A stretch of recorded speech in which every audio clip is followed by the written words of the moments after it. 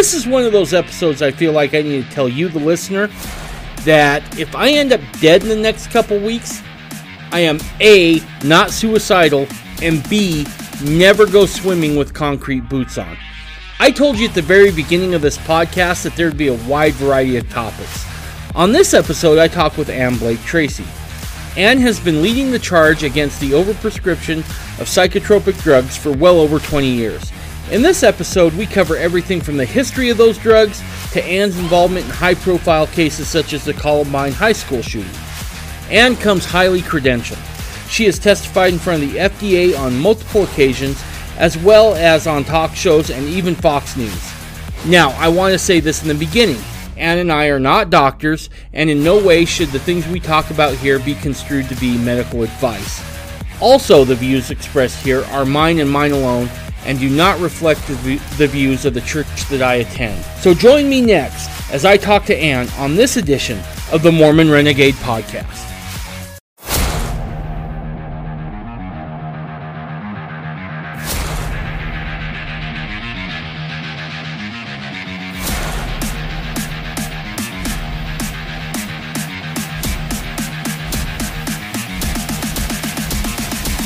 You're listening to the Mormon Renegade Podcast.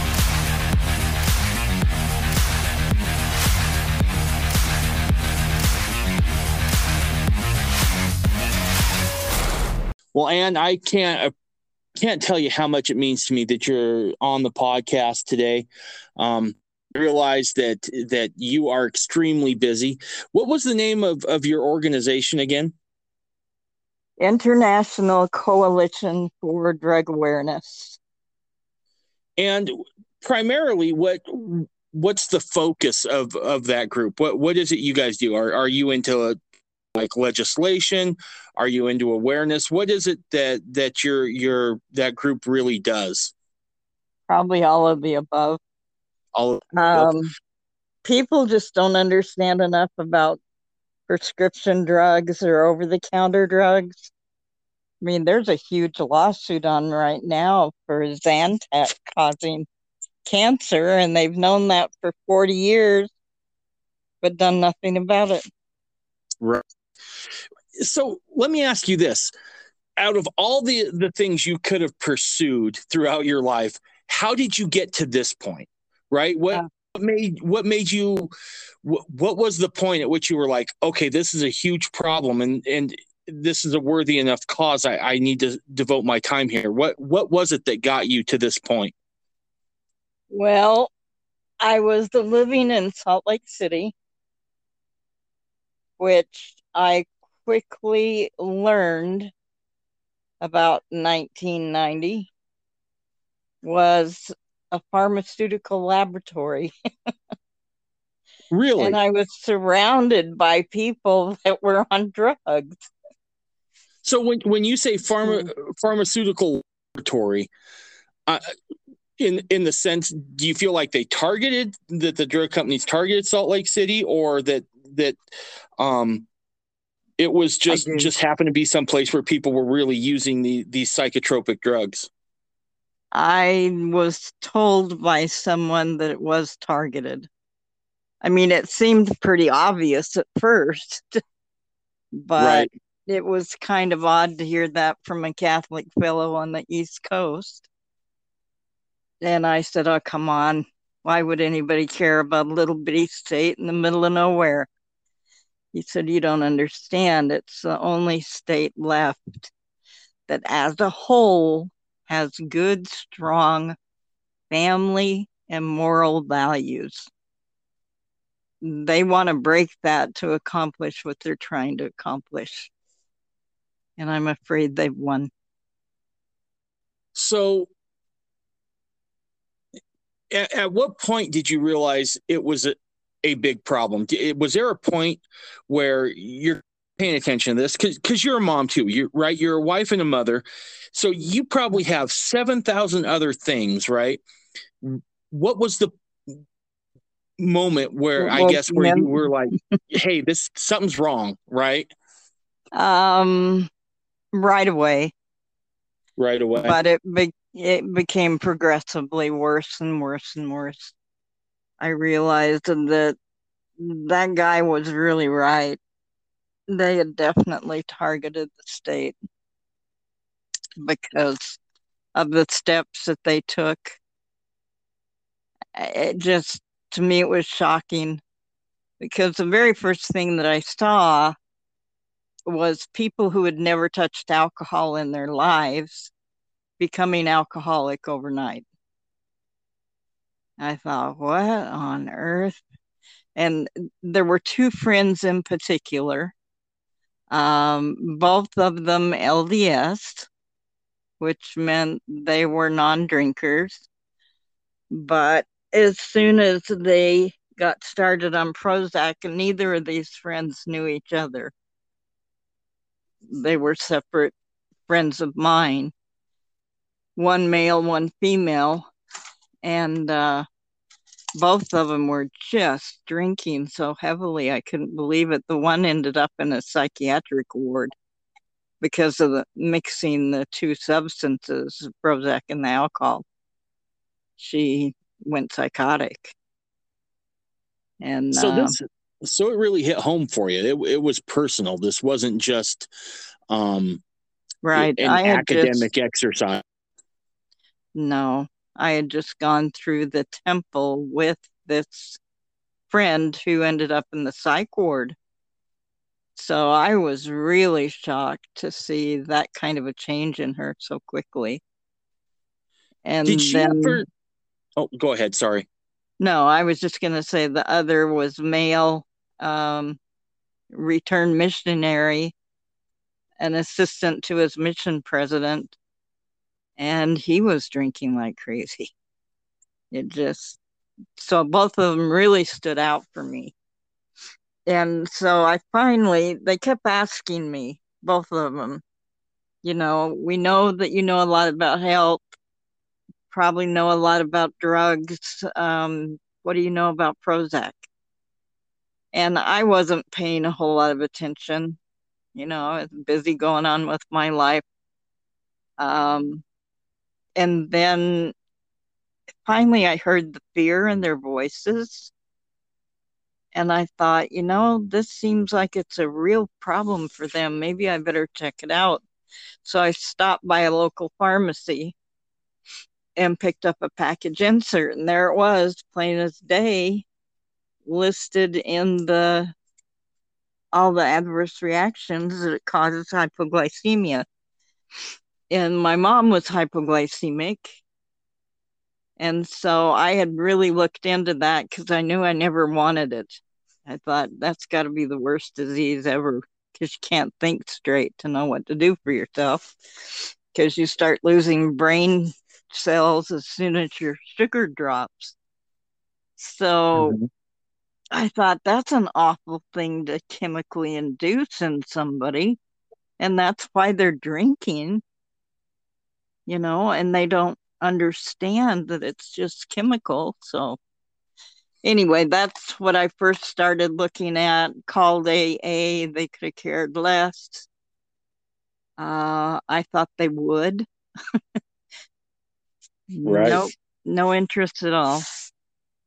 So there was a news crew from San Francisco that were really interested in this. In particular, because one of the reporters had that happen to her sister who ended up hanging herself. So anyway, they were very interested. They came out to Salt Lake, did interviews with people that had that problem. Because I had a local bishop that I'd contacted trying to get hold of someone, and somehow we got started talking about what I was doing because the person I was looking for, her husband had committed suicide on Prozac, and I had lost her number and needed to talk to her. Anyway, he said, well, when I mentioned the alcohol, he said, I've got a return lady missionary in my ward, a young mother, just 2 small children. She's drinking so heavily that her husband's having to stay home from work just to take care of the kids while she drinks because she can't stop. And he said, do you think you could help her? And I said, sure. So I met with her and her husband and explained to them what the drug was doing to her, and then started working with her to help her wean off of the drug. And as soon as she had gotten past that, gotten off the drug safely, you have to go really slowly. Mm-hmm. And she said, you know, I don't even know how I knew it was alcohol I was craving because I've never tasted it in my whole life. So when I saw what people were going through, I thought, this is terrible. Aren't there enough alcoholics on the planet already? Do we need more? That's really sad. Yeah. So explain for me, because I'm kind of a novice, right? I know that there's an issue, but I do not understand the physiology of how this works. What does the Prozac do that would take a person who's never tasted alcohol before in their life and make them crave that, right? Or turn to that? Or what is it that would flip a switch to be like, hey, that's what I need, right? I need to go through your blood sugar. Okay. So when that happens, that is hypoglycemia. So when your sugar level drops, as I mentioned, you immediately begin to lose brain cells. Okay. So the body will make you crave anything that will bring it up quickly. In fact, doctors are supposed to watch very closely for any drug that may drop blood sugar because it is so critical to brain health. And they're just totally missing it all the way around. So that's why you crave it. Right. Why booze? Why not like a candy bar or a whole chocolate cake or ice cream? They crave that too. Okay. So let me see if I'm understanding correctly. And again, I apologize. I'm a slow guy here and learning about this. So you got this person who's maybe feeling off kilter mentally, right? Can't focus or has. They don't even have that. You could go in and say you're having a rough day. You're just really tired. You haven't been able to sleep well lately, and you got a prescription for this. In fact, I've said all you have to do to get a prescription is walk past the doctor breathing. And I don't know if breathing is a requirement anymore. Right. So this person, hey, I'm having a bad time, whatever it is, right? We know it's easy to get. And they may get this drug, and then maybe they start out maybe eating a little more junk food, and then maybe they smell the alcohol.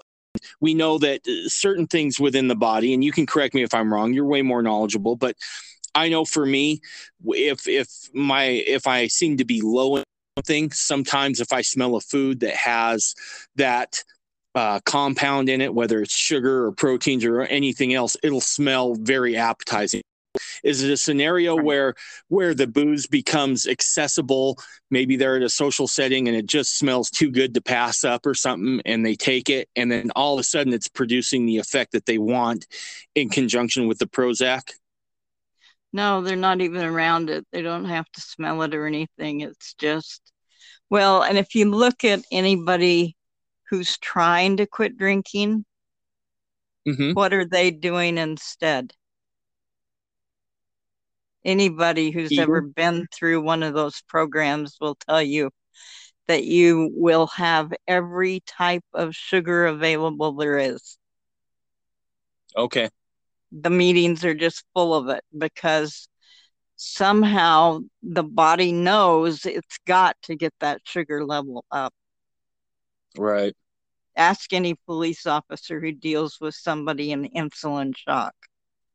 That is extremely low blood sugar. So the drops the blood sugar, and then Right. if booze become extremely appetizing kind of once they're around it, and that's what they go to. Right. Okay. No, that makes more sense. So you see this all come down. And about what year is this, Anne, that this all begins to happen for you, where you start to see this? The beginning of 90, the end of 89. Okay, so you start seeing this come to fruition, and it's a big enough issue that you have your local bishop reach out to you and say, "Hey, I understand you know a lot about health, and can you help this woman?" And you go to help her. What's kind of the outcome there? How does that proceed? Did you get her clean, so to speak? Yeah. How'd you do that? All the cravings of alcohol left. Just helped her get off of the Prozac. And did she ever tell you why she took the Prozac? Did she ever tell you what was the impetus She said she had no idea.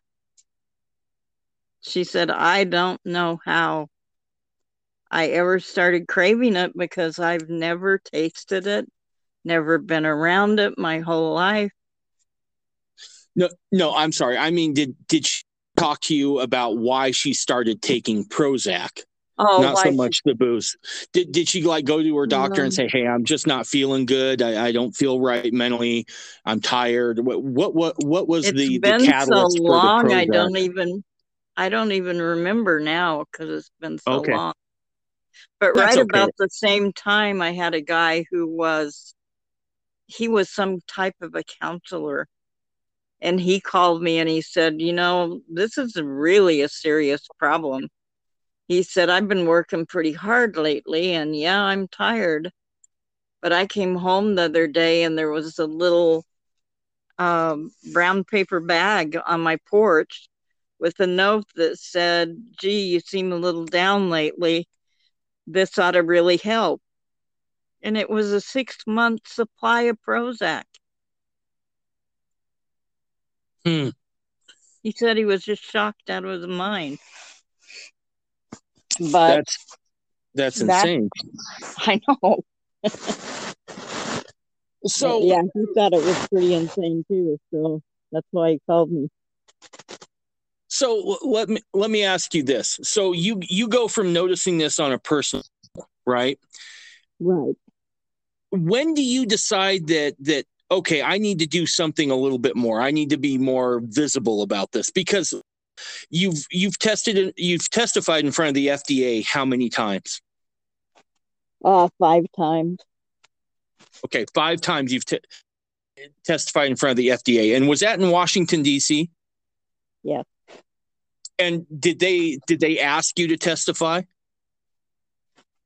No, you ask them if you can testify. Okay, and then you go in and you kind of testify, and then they hear what you have to say. At what point are you like, all 3 minutes of it? All three minutes. That's all you get. Tell me if I'm wrong. As I was doing my research on you before I ever reached out to you, I noticed you were even on Fox News, correct? Right. Oh, and I've been on Lisa Gibbons. I've been on Geraldo. Yeah. You were on Geraldo too? Mm-hmm. Holy cow. Mm-hmm. So when did you decide, okay, I need to get out there and speak more publicly about this? At what point were you like, okay, I got to do something more? Probably right around the time I first testified to the FDA. Because there were so many people there with horrible stories about what had happened to them. I was concerned because I had a doctor, share with me brainwave patterns of somebody on Prozac. And it was a fellow that was only about 30, 35, somewhere right in there. And he had only been on Prozac for 6 months, but the brainwaves showed he was in a total anesthetic sleep state and dreaming while he talked to the people who were doing this test on him. I'm going, oh my gosh, there's nobody home here. Right. Why isn't anybody concerned? So I took them with me to the FDA. And I said, somebody needs to look at this because we've got a really serious problem. You don't want people running around with no brainwave pattern, Right. with them totally asleep and under anesthesia and running around. I mean, I at least had studied enough at that point that I knew that's what PCP does. PCP is a dissociative anesthetic where the brain goes out, but the body can continue moving. And right. I don't know about you, but I don't ever want to be in that state. No. I want to be in my bed, sound asleep. I don't want to be up running around because you never know what might happen. And Prozac is really just the tip of the iceberg when we start talking about psychotropics that alter mental states that are prescribed by a doctor, correct? I mean, there's a ton more. So Prozac just seems to be... Oh, go. There's a lot of clones. They came out with Zoloft and then Paxil and Celexa and Lexapro, and they're still pumping them out. Right. With different names as fast as they can, and they all work the same way. When was it that you could remember first seeing that, hey, these drugs are really starting to be targeted towards children? At what point do you remember seeing that happen? Early 90s. And that's about right. So I got married pretty young. I got married at 18, and it was 1995. And as I was thinking, I can remember maybe 2 kids in my whole class growing up that were ever on medication. You could spot them because they kind of they have that far away look in their eye, right? Right. Now, from my own experience, I can tell you that after, gosh, I want to say it was probably 2000, I started noticing more and more parents putting their kids on these psychotropics, right? And the thing... You can thank Oprah for that. Yeah, I remember reading that. She's the one that did the first show to really push it. There was a place in Salt Lake called the Children's Place or something like that. And they were literally pushing it to small children. Right. I talked to a couple that they had talked them into putting their 2-year-old on Prozac. How do you look? A 2-year-old? I've had 6 kids, right? A 2-year-old, if they're not bouncing off the wall, that's usually a red flag that something's wrong, right? Exactly. So I even had a chiropractor tell me that he had a couple that wanted to know what they could do for their child. The baby was only a month old and they had it on Zoloft. Really? And that was in Kansas. Yeah. So they're like just crushing up, like the doctor prescribes a low dose and they crush it up and put it into the baby's formula? Holy crap. Okay, so you see all this. When do you begin to form your group, or your organization is a better word for it? Probably I started first, there was a group called the Prozac Survivors Support Group. Mm-hmm. And everybody wanted me to be the head of that group. And I was, I'm starting to write about these drugs and I really don't think I have the time. And the following morning, a young man, about 20, 21, jumped right outside my office window. And the police, he told the police before he died that he was on Prozac. So he had And at that point, I said, okay, guys, I'm heading the group.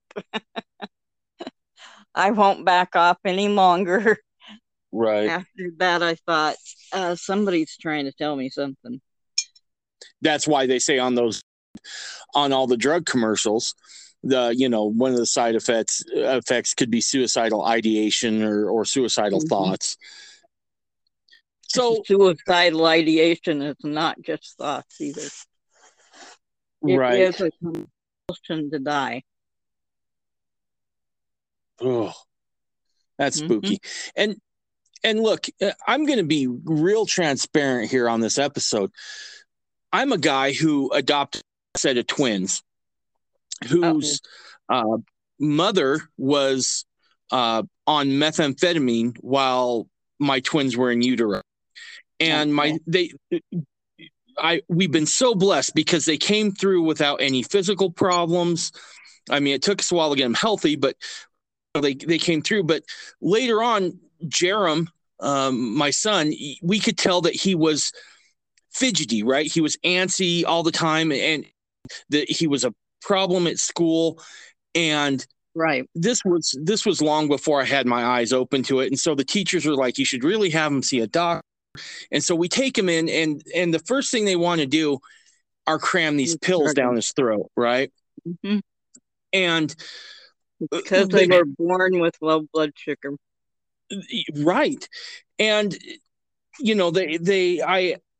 I felt that it was, and this is the part where I'm ashamed to admit, Ann, is because I felt horrible doing it, right? I felt like this wasn't right. But at the same time, I'm like, doctors have helped me nurse these kids back to health from the brink of death, literally, when they're first born. I got to keep trusting them, right? I mean, I'm not an expert. And I remember the day I gave my son his first pill, I wept because I knew something wasn't right, but and I felt conflicted that if I go against the doctor's orders, am I putting my son in a worse position? And so we did it, right? And then on, and it was years. It was probably 5 years worth. And he's not getting any better. And he started having these episodes while he's on it, right? Where he just gets angry and a little bit aggressive. And I'm like, these pills are help. So we take him back in, and they're like, well, maybe we need to adjust the dose. And I'm like, before we do that, let's look at some other stuff. And they're like, well, let's go have him see a psychiatrist and a counselor. And so we do that. And then they're like, okay, let's go get him a full-on psychiatric evaluation. We do that. And they come back to, we're going to up the dose. And again, I feel conflicted, right? I'm like, I don't know what to do, right? And this is my impetus for really reaching out to you, is because I can't be the only guy in this situation. So me and my wife, we're feeling conflicted. We're like, okay, we're going to do what the doctor says. And we up the dose, and glazes over, right? And he does that for a couple months. And then it's like he builds a resistance. And he eventually gets to the point to where he's right back feeling aggressive. He's having suicidal thoughts, and I'm going to call it what it is, right? And I basically got on my knees and said prayers like I hadn't said prayers in a long time. And I'm like, this is your son too, God. It's not mine. I apologize for getting a little emotional here, but I was like, I don't know what to do. The fear of losing him scares me so badly. What do I do? But he's your son too. What do you want me to do? And it was just that night when I said that prayer with my wife, it was very apparent. Just stop the drugs. It was drugs that got him here, and it's and drugs aren't going to fix it. I believe it was Einstein who'd actually said the person who creates the problem very seldomly is the person that can fix it. And so I looked at it that way, and we stopped cold turkey. Right. And that was, because I didn't know any better. Right. But I just stopped cold turkey. And it was about weeks worth of,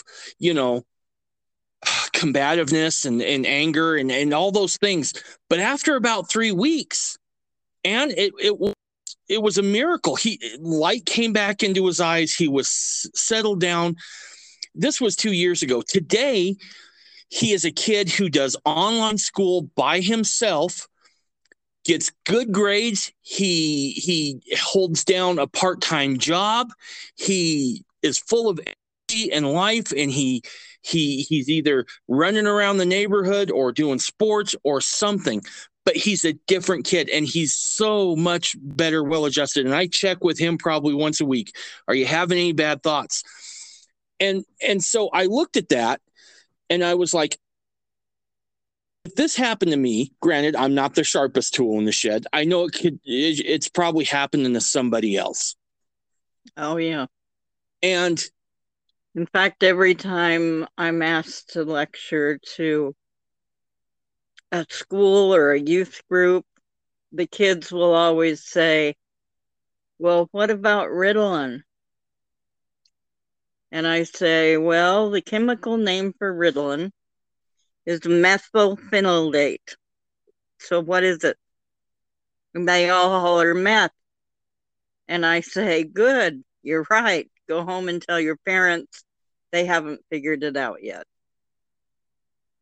Right. So all that was happening is the poor kid was addicted to that drug in the womb. And as they get closer, or as they get further away, and as they get closer to puberty, where their body's going through so many changes, they will start reverting back to that addiction. Right. Because they need more nutrients that have been robbed from them by the drugs. Okay. So that's it's so. My kids are adopted too, and they were both born with hypoglycemia. Okay. My daughter's father committed suicide at about age 18 or 19. They said he had so much alcohol in his blood that they had never seen it before. Wow. So, and my son, I found out, was conceived while the parents were drunk. So, anyway, I raised them where they did not get sugar. And they were very calm. I just managed their sugar the whole time and made sure that their diet fit what they needed to go through. Right. And they would go to business meetings with me and just sit there quietly through the whole thing and listen. Wow. Yeah. All right. So I'm sorry I kind of got off on a tangent there, telling why it was I felt like this subject was so important. Well, it's not a tangent. I mean, so many families are going through this. Right. A tangent as far as making it personal.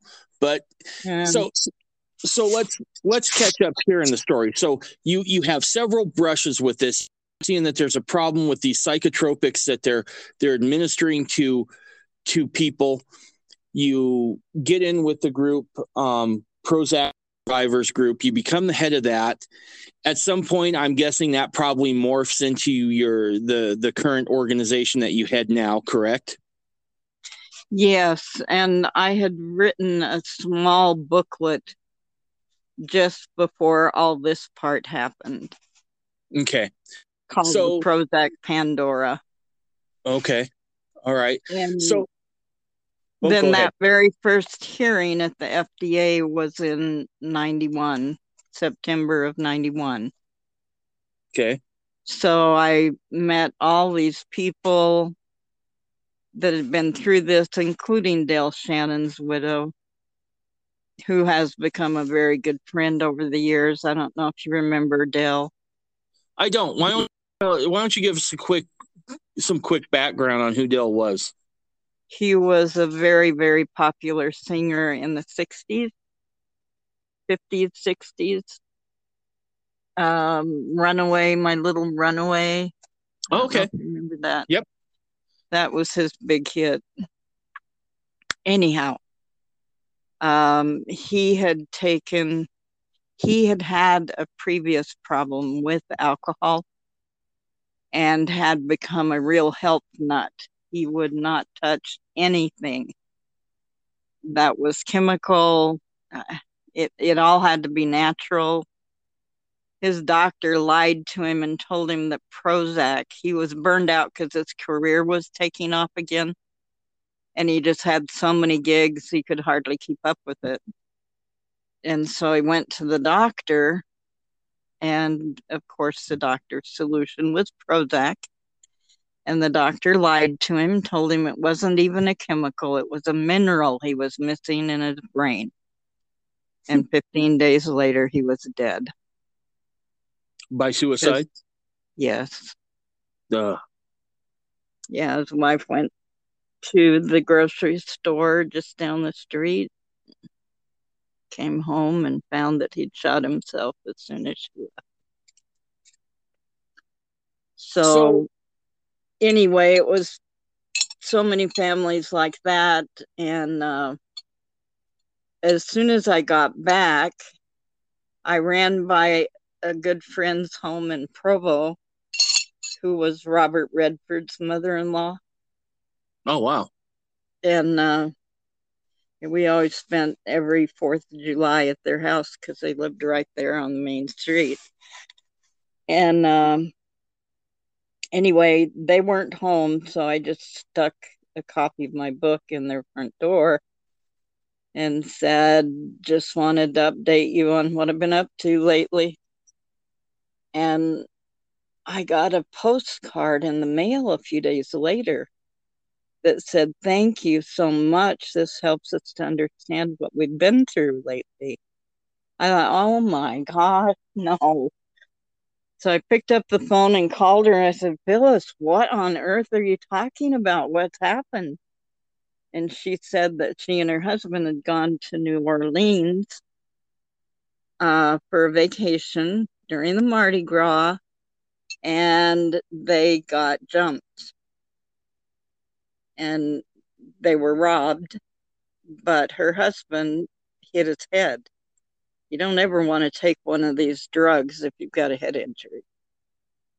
Anyway, they got home, and within a month or so, Frank had lost 5 friends in that short amount of time. And of course, he was depressed. That's normal. Right. You lose friends, you're going to be depressed. But anyway, they gave him Prozac. And within a week, they diagnosed him with rapid onset Alzheimer's. Ooh. And they wanted to put him in an institution. And luckily, Lola, Redford's wife, said, absolutely not. You know, you take him off this drug. And they refused to do it. She said, fine, we'll take him home and take him off. You know what they said to her? What's Good that? luck. Good luck. And doctors still claim they don't know these drugs have horrible withdrawal. But she was able to wean him off. But And then he was fine after that, right? No signs of Alzheimer's or anything else? No, suddenly disappeared. What a coincidence. Right. So you're really getting well read at this point. Let me ask you about some of the history on these psychotropics that are prescribed by doctors. Where do they come from, in essence, right? At what point does someone say, you know what, I think that this certain compound can help this person with this kind of ailment? Who is the one that really starts the development for these psychotropic drugs? Whoever wants to make a quick buck. So that's what it's about. So were these psychotropics initially done by pharmaceutical companies? Were they initially done by the government? I mean, where does this come from? Well, when I first started looking, I read absolutely everything I could get my hands on. And I ran across a bunch of information on the MK Ultra program the CIA had going on. Right. Which is horrendous. Yeah. Oh my gosh, what they did. And not a conspiracy theory, right? I want to get that out there right now. No. It was real. You can go, there's still parts that are redacted, but MK Ultra in the 60s and 70s was, if I'm not mistaken, you can correct me if I'm wrong. You've done more research on this than I have. It was a CIA operation, right, and it wasn't like just one program. There was a ton of programs under, right, MK Ultra. One that I remember from my reading was one called Climax, where they would hire prostitutes to slip their johns certain psychotropics, and then they would watch as the John would then spill his guts, and they were like, okay, this is something we can use in foreign policy or whatever. So right. There was a ton of sub programs, if you were, under the MK Ultra umbrella. Is that correct? Yeah, and it all seemed to start about the time the CIA ran Operation Paperclip, where they brought 1,600 criminal Nazi doctors out of the Nuremberg trials. Which is interesting, because when you go back and do the history on World War II, we know that the Nazis were giving German soldiers methamphetamine, kind of quasi super soldier, in the sense that they just didn't fear death because they were so whacked out on whatever it was they were doing, that they were getting some amazing results, so to speak. And if anybody has any of the concentration camps, you know immediately. I could not. I had to run out of Dachau. I couldn't be there. It was the most horrible feeling. And the pictures of people holding their heads and screaming, you knew that it was a facility where they were using those people as guinea pigs. Right. Well, welcome to America today, yeah. Well, yeah, and we know that Mengele had done a ton of stuff, and we know that there were other German scientists that were experimenting with substances to alter, people's perceptions and people's ability to fight harder and longer. And so this, you can definitely. The doctors and the media were hung after the trial. Right. Except for the ones that our CIA brought here. Right. So in your research, would you say that the first development, at least here in the States, with these psychotropics comes from the government, in the sense that it's government funded? They want to get this out, and they're maybe seeing some applications for information extraction from other foreign nationals. Is that kind of the impetus for how all these psychotropics begin to find their way to market? Well, what I found before I put my large book out, after all the research, was that Congress caught on to what all was happening, because the CIA was drugging prisoners, they were drugging military, they were drugging anybody that they could think of to drug that was in a position where they could get control over them, because they thought LSD was the greatest thing ever. They used 80% of their initial budget to buy up all the LSD they could, when they could not get LSD that was grown on ergot fungus, which is the way it was first discovered. They brought their 80% of their initial budget back to America, went straight to Eli Lilly Pharmaceutical Company and said, we need a synthetic version of this drug so that we can use it for mind control. Otherwise, we can't use it in our program. We got to have it by the truckload if we're going to do this. Eli Lilly developed the synthetic version of LSD. To show you how much of a problem there was with it, some of the finest obstetricians in Salt Lake were giving it to pregnant women. So, hang tight real quick. Under what pretenses were they telling women to take? I have no idea. I mean, because I'm trying to make the connection right here, and where a woman goes in. March of Dimes telling them not to drink water from the tap, but obstetricians were telling them to take LSD. Hello. Yeah, and I'm trying to think of what would be the impetus, right? What the woman's going in and she's saying, I'm suffering from what? And the doctor goes, well, I got your cure. It's this hallucinogen. Mm-hmm.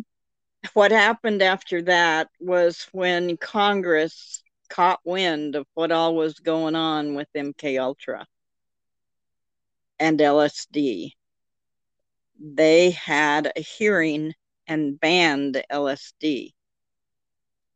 And a reporter turned to the people from the CIA and said, after that hearing, wow, what are you going to do now with your mind control program without LSD? They didn't even skip a beat. They looked at her and said, well, we'll turn to the pharmaceutical companies to see what they come up with in the way of a drug used for psychoanalysis or something that we can use for mind control. I mean, that I'm going, okay, you just put up a big neon sign saying, hey, you want a good big government contract, come up with a new drug for us. And Lilly had been delivering the LSD to them for a decade. They were the ones with the contract. They were the ones who immediately lost the contract when Congress banned the drug. When you put the timelines together, to me, it is very clear because my brother was living in that area right about the time LSD was banned. And he met someone working for Eli Lilly who was head over heel with the idea that they were coming up with a new drug that was going to get rid of depression altogether. That was Prozac. I believe that Prozac replaced LSD. Right. And it took care of their contract between the CIA and Eli Lilly. Kept them in business.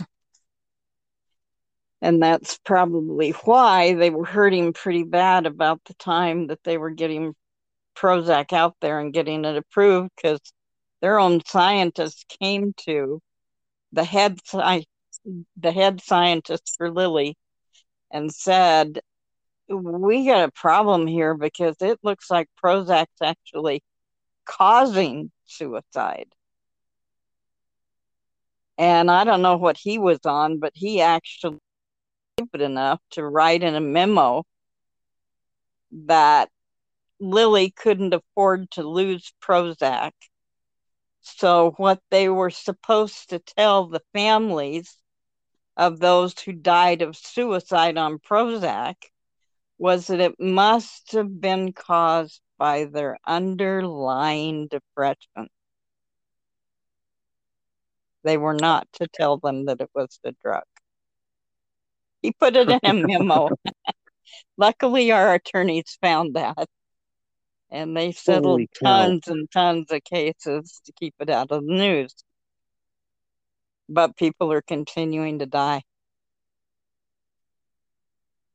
And terrible deaths. So that's the background on how the drug, the psychotropics really begin to hit the market. It's all about, the government contracts are canceled, so now we have to go somewhere else to recoup our money, so to speak. So we'll put it on the market as an antidepressant, and it'll pay for itself that way. And I would dare to guess, by the number of people who are using psychotropic drugs right now, it's off the charts. They're making money hand over fist. Oh yeah. So, and they had 17 points they wanted to achieve with that new drug.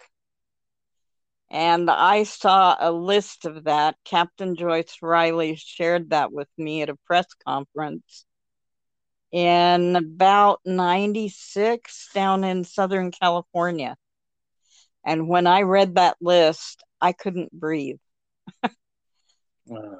Oh my gosh, it took the wind right out of me, because there was only one thing I saw on the list that I had not seen Prozac causing.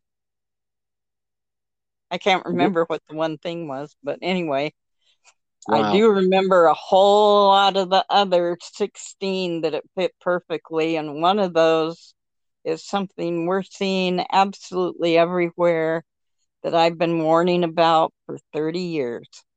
What's that? And that is change in gender. Let's table that for a second. I want to come back to that. Okay. I want to explore that deeply here. But yeah, there's only about 100 of those now, I think. Right.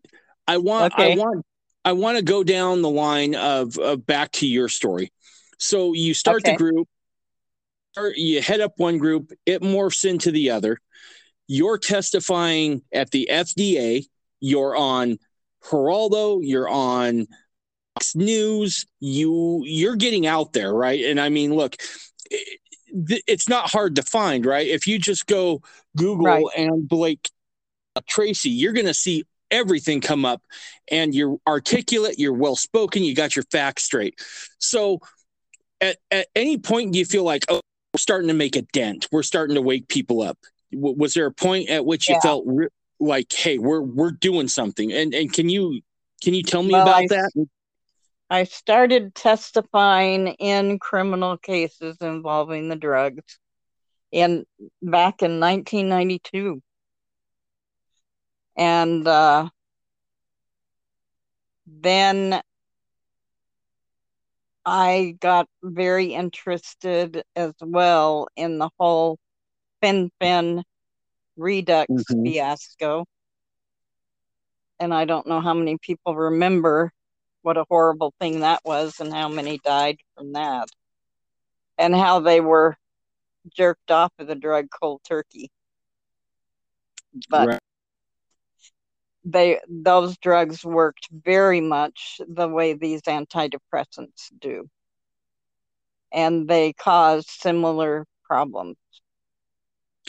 In fact, I had one woman who's a very well-known psychologist who is on television a lot. She said when she came off that drug, she sat with a knife to her chest for days. She said, had my mother not come to stay with me, I would have used it. Jeez. And that was from the abrupt withdrawal from that drug. Right. So anyway, what happened, they were pulled in 97. And right about that time, Dr. Candace Pert whose research was used to develop Prozac.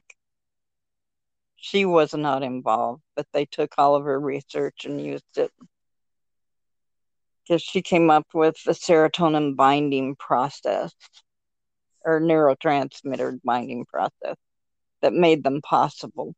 And she came out publicly in Time magazine calling these drugs monsters that she wished her research would never have been used in any way to create these drugs. And she is one of the top psychopharmacologists in the country. So I want to back up. Okay. You get that woman comes out and says, these are monsters that I helped create. And you said you thought that that's going to be the end of it. I thought surely it would be the end of it. Here, she's the one that did all the research that made them possible. And here she was calling them monsters. And so you felt like you were people not to take them. Right. So you thought, okay, this is the end. I see the light at the end of the tunnel. We're going to win this thing, right? That's probably what you're thinking. Like, how much more evidence do I need? The person who created this, they're calling them monsters, and we're gonna rid ourselves of this permanently. What happened? I contacted her, and we joined forces.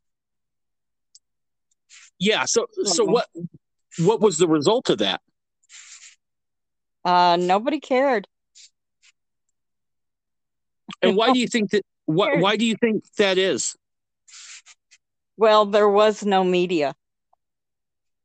The CIA no media coverage. Media. That's what Project Mockingbird was all about. So if this was, which I now do believe it was, something that was ordered by them. Okay. Of course, there would be no media. And it was really hard, getting anything out. I was expert in comedian Phil Hartman's murder-suicide. I had been at a hearing for a woman in Lyman, Wyoming, just the day before that happened. And it was identical. It was the nicest lady in town who was being prosecuted for murdering her husband. And when I spoke with her, she said, I can't tell you what happened. All I know is I came to, and I was standing at the top of my stairs with a smoking gun in my hand. And my husband was laying in another room in bed with a bullet through his head. So I assumed I must have done it. So I walked over to the sheriff's office and turned myself in.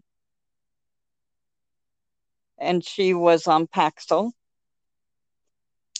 So anyway, I had just driven back from Lyman, Wyoming down to Salt Lake the night before and woke up the following morning to what had just happened in Encino, California, in the Hartman home. And you were an expert witness in the Phil Hartman case? Yes. Holy cow. And you seem to have been involved in some pretty big things. Right? I mean, look, if you're being called as an expert witness, I can speak to you just from my line of work, not podcasting, but what I do for a job. If you're called as an expert witness, you can bank that pardon the expression, you got your crap together, right? I mean, you're respected. What you say can be taken almost as gospel. So you're getting called to these things and you keep sounding the alarm. It's got to be frustrating that despite what you're doing, it's not making any inroads. It gets worse. Yeah, it gets worse. Well, I got the Hartman case on Dateline, and that apparently made him really mad. But hang tight. Who did you make mad? The Pharma. Everybody calls them the Pharma Mafia. Right. And I got called in on a deposition in a case that I had nothing to do with. And the attorney said, look, I need a favor. And you're the one they want. He said, I know you have nothing to do with this case, but I need something and they'll give it to me if I give them you. And I said, okay, if it'll help this case, I'll do it. So I went in and they asked one or two questions about the 13-year-old that hung himself after only 7 days on Zoloft. And then they changed it and said, weren't you the one that called the Hartman family the day of their deaths? I said, no, it was actually the day after. I said, why didn't you make the call? Who made it my responsibility? Why aren't you concerned enough about what is happening with your drug that you're out there following up on these tragedies to see if your drug might be involved? The next person who dies could be your wife, your son, your daughter. Of course, I got nothing but the poker face that they are trained to produce. So anyway, obviously, I made them pretty upset, I guess. And they were upset that I was looking at a federal judge who had just killed his wife and himself. I knew he was on an antidepressant, but after that little meeting, I knew which antidepressant he was taking. True. So but when you they start, court ordered all of my transcripts from kindergarten on, all of my email. It was just crazy. It was like going after a gnat with an atom bomb. But after that, the next year is when Columbine happened. Right. Let's stop there for a second, because again, I want to get into those things. Let's let me ask you this. Once you start making a dent, because even though they're kind of trying to suppress your voice a little bit, you're still making inroads, right? You're still making progress. What do the drug companies do in response to all the testimony that you're given, right? Because you're not just in court. You're on Nightline. You're on Fox News. You're on Geraldo. You're taking it to them, so to speak. What do they do in response to you? Well, that's what they did. I also found out that the year the book came out that really went into all of this came out the summer of 94. And the following year, my small hometown in Arizona became the suicide capital of the nation.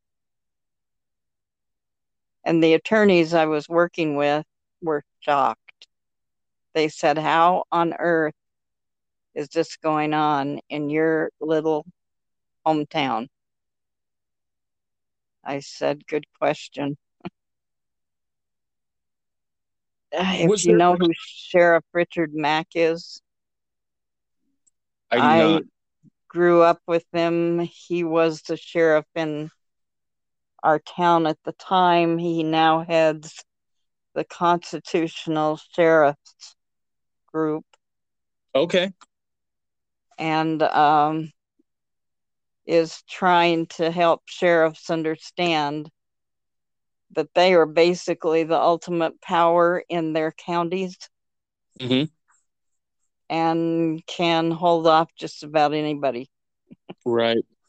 So he's out there doing that. He said, when I contacted him about what was going on, I've had to bring 3 of my best buddies home in body bags on those drugs while I've been sheriff here.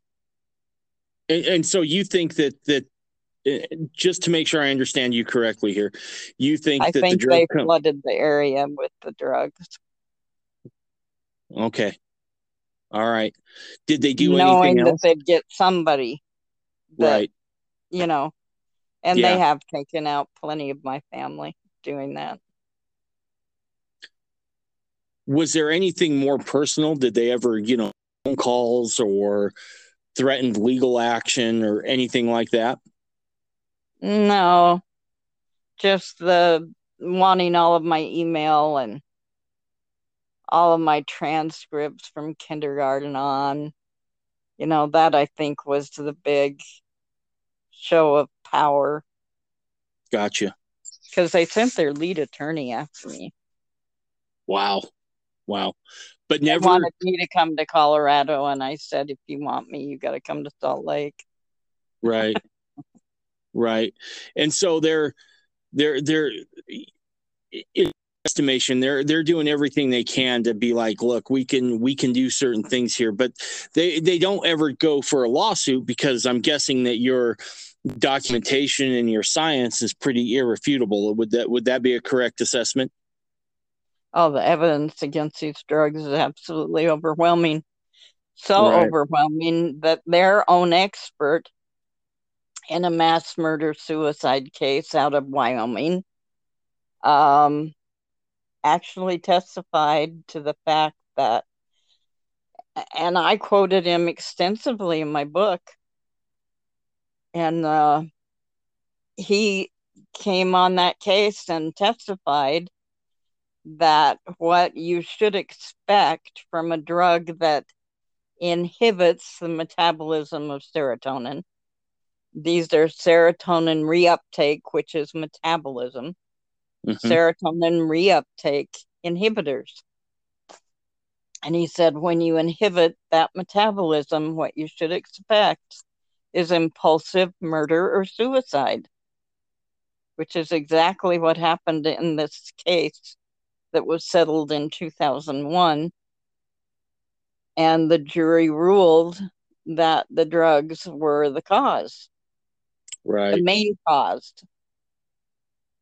So they awarded like $6.4 million to the family for 4 deaths, as if that could ever compensate. But anyway. Right. So that's what I'm saying is the evidence is clear. It's absolutely overwhelming. There was also evidence that the drugs are causing what is called a REM sleep disorder. Mm-hmm. And that's what happened to Phil Hartman's wife. She was started on the drug by her son's psychiatrist, 10-year-old son. Yeah, I had to help him wean off too. But he suggested, because she was burned out from writing a screenplay. She was writing a screenplay about a woman who shoots her husband in his sleep, interestingly enough. And the doctor prescribed Zoloft to her. And she called him back about 3 weeks later and said, hey, I can't take this drug. I can't handle it. And so he said, well, let's cut your dose in half. You don't ever do that. That will throw you into horrible withdrawal. And this REM sleep disorder has long been known as a drug withdrawal state. And it is a disorder where you act out your nightmare. Oh, geez. 3 weeks later, she got up and pulled the gun out of the nightstand. Bill. That apparently woke her up somewhat, the gun going off. And so she got in her car and drove over to a friend's house. A friend was a lot of help. He thought maybe cocaine had helped bring her out of it. Because her speech was really slurred, and she threw up like 3 times while she was there. And she kept saying, I can't tell. I think I shot Phil, but I can't tell if it's a nightmare or if it's real. And she wanted the friend to come with her to tell her what was real. And of course, jeez. when he came back with her and told her it was real, he walked out into the other room because, of course, he was going to call the police. And she picked up the phone in the bedroom and called her sister and was just totally hysterical. She said, "Oh my gosh, Kathy, I've shot Phil. Why would I do that? There's no reason for it." And she was begging her to take care of the children. She was the one in their paperwork, in their will, that was supposed to take the children if anything ever happened to them. Right. But anyway, she hung up and telling her to tell the children that mommy didn't know what happened and that she loved them. And she hung up and laid down next to him and shot herself. Oh my gosh. But that disorder, that REM sleep disorder, there were doctors that were the top experts in that had been doing some research on it, and they found that right about that time they put out a study saying that 86% of those they were diagnosing with that disorder were on an antidepressant or had been taking one. Holy cow. Yeah. Holy cow. And that was something that they had hardly ever seen before 89, 90, right at the time Prozac came out. Right. Holy cow. So anyway, I was actually on the phone with the chief of police in Salt Lake City, talking to him about my friend who'd been killed at the Salt Lake Family History Library shooting, who I had warned over and over and over again that he was working in the most dangerous place on earth, which everybody would probably say, "What? Salt Lake Family History Library?" Right. And that is because so many people on these drugs start doing genealogy because they can't remember who they are. So they'll start doing genealogy to get more of an idea of their family and their own family history, so that they feel that connection again that's gone for them because they can't remember who they are. And so Gotcha. I explained all that to him. He was a security guard that was killed in that shooting. Wow. And so anyway, I was talking to the chief of police, and that was right when Columbine was going on. And he said, "Do you think what's going on in Colorado right now is possibly these drugs?" And I said, "Well, it could be, but I don't generally have two people go off the deep end at the same time on the drug. But I said, if they commit suicide, you can count on it." Okay, let me stop you there because and they were doing it right then. Yep. Let me kind of catch up here a little bit and recap. So you see all this stuff personally, and this is what gets you involved in it. Right. In all the misuse and overprescribing of these psychotropic drugs. It touches you personally. You get involved with some other folks. You get a group going. You testify. You're out there. You're vocal. You're on Geraldo. You're on Fox News. You're on Dateline. I mean, you're an expert witness. You encounter some pushback. So and right after Coast to Coast, I was their top guest. Holy cow. Then I really got pushed back. That's when it started, big time. Was there something else that we didn't discuss that escalated even more than them flooding your hometown with those drugs? Yeah. What happened? Well, I was called in to be the expert in the Columbine shooting. Okay. And Yeah, it let's was hold Mark on one Taylor. Okay. hold off 1 second, because I'm going to sum up here a little bit as far as what I saw, right? Someone who wasn't involved in the kind of work that you were doing, exposing these psychotropic drugs. Now, I graduated in 1996. I grew up most of my teenage years in a small town in western Idaho. And I'm going to tell you exactly what life was for me during those years, right? You had everybody that had a truck in that town that was a student. I mean, we Had all a had guns. rifle in the back window. We had rifles in the back of the window. Yep. We would go, I could tell you we would go to football practice, and after football practice, it's like, hey, let's load up and let's go blast ducks at Okuda's farm, right? And Okuda was a nice old man, and we'd go blast ducks. And you know what? There was absolutely zero school shootings that I can remember. I mean, you may have had an outlier case, but nothing major. And then Columbine happens.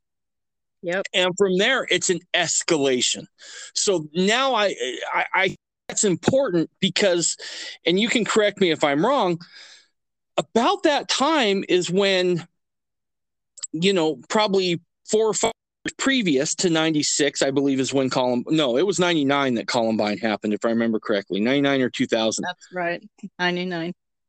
So Columbine happens in 99. But if you go I'd back, already worked several school shootings before that.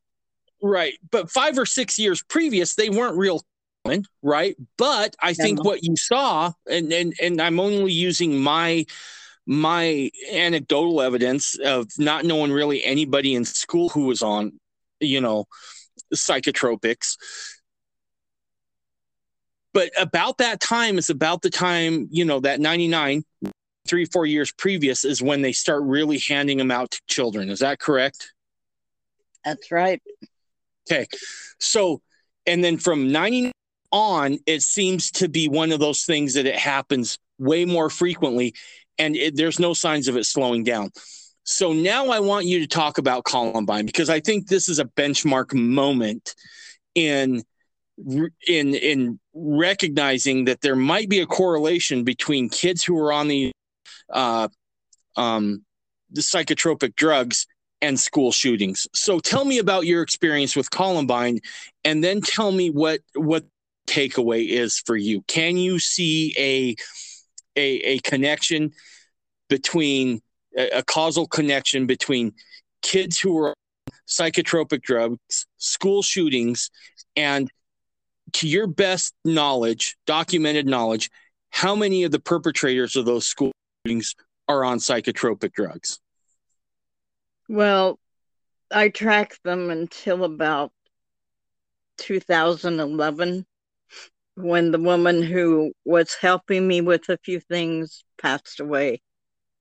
And I wasn't able to track them anymore. Well, I kind of tracked them, but not like I was before. Okay, so you take can us from find 99. that. Oh, go you ahead. can find that at ssristories.net.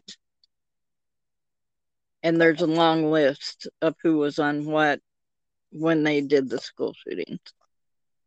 Okay, so tell me about your experience then with Columbine.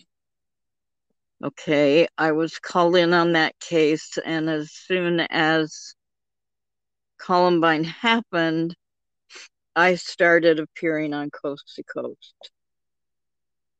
And I was doing 3 and 4 hour interviews with them.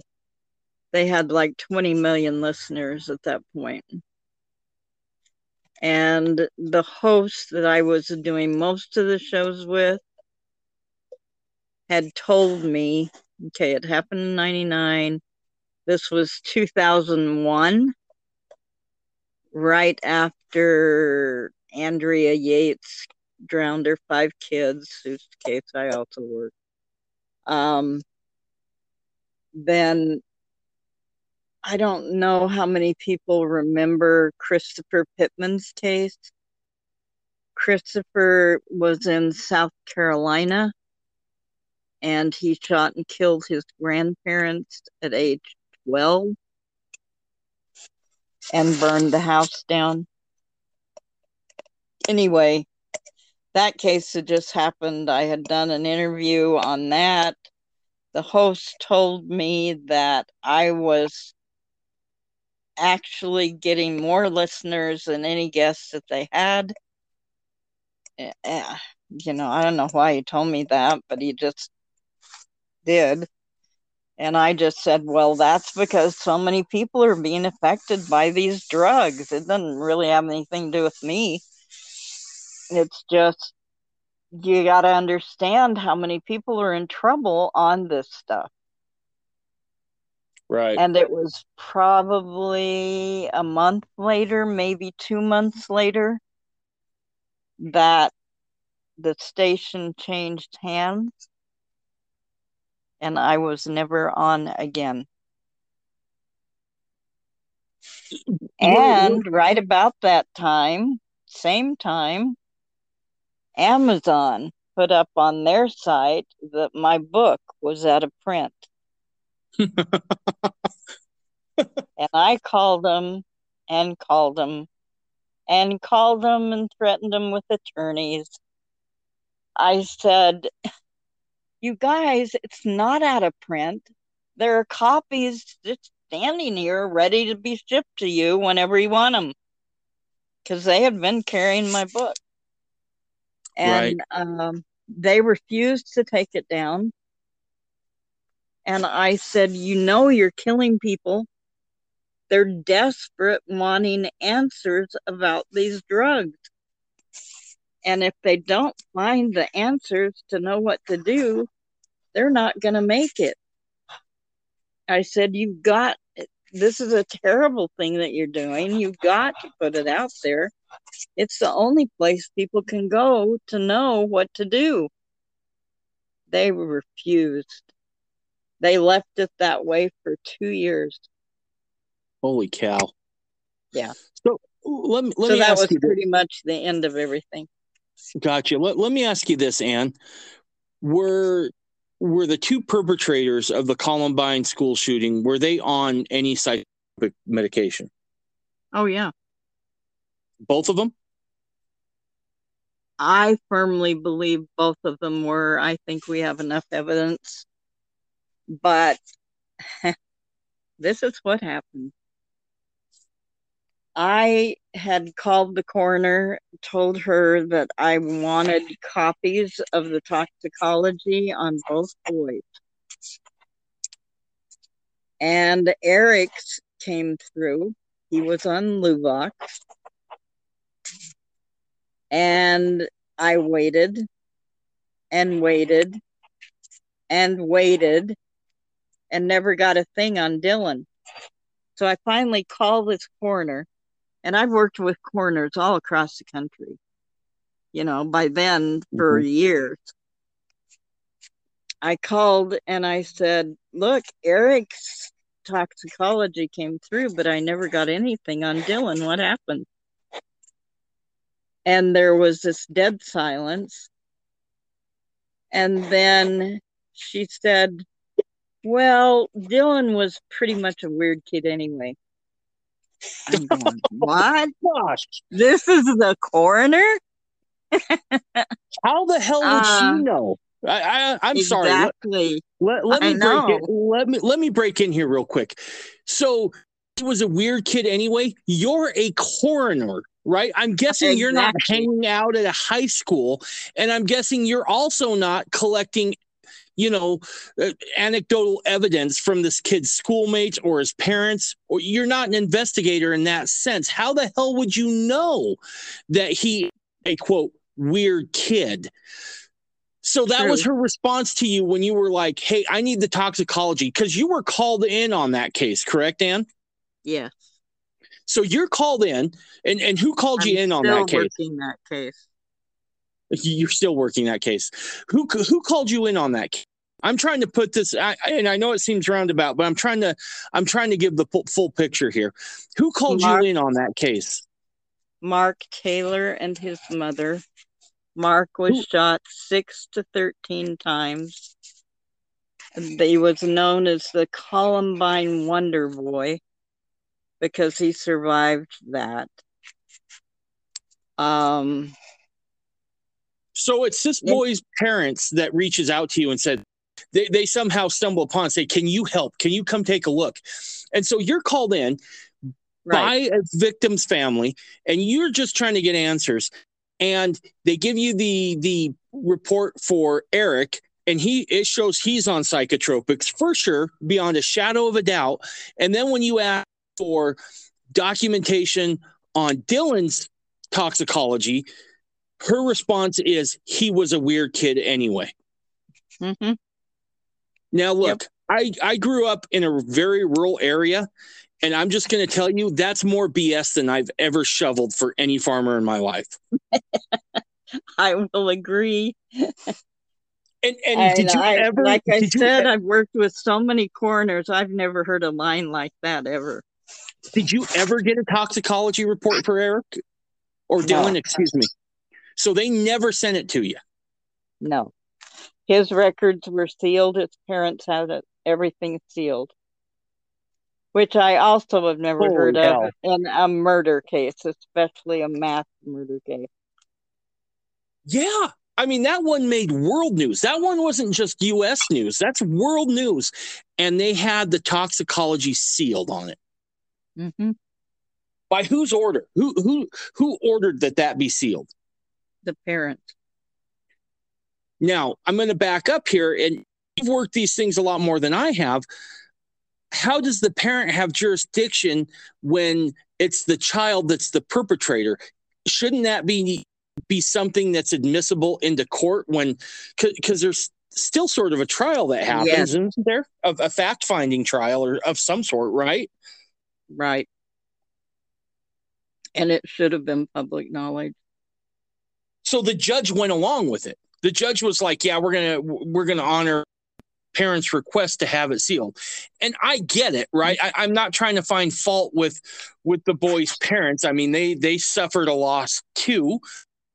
But good hell, at some point, if we want this solved, we got to get down to looking at all the causes that happened. And look, I'm not ready to say, because I don't have all the evidence that was the sole cause, right? I think that there's many things that probably contributed to this, but that's definitely something, especially if it's affecting, your outlook, your sense of reality.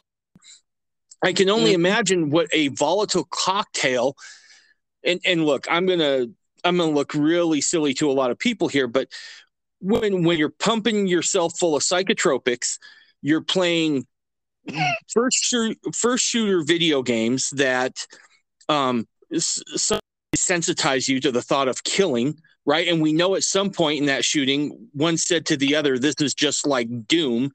Doom being a right. First person game where you shot the place up, and you're just bathing in violence and psychotropics. That's definitely at least a contributing factor. Tell dreams from reality, right? So, holy cow! So you said you're working that case? Yeah. What kind of things have happened as far as it's horrible. Advancement on the case. Well, the drug companies put an end to it. And the way they did it, you will understand why everyone calls them pharma mafia.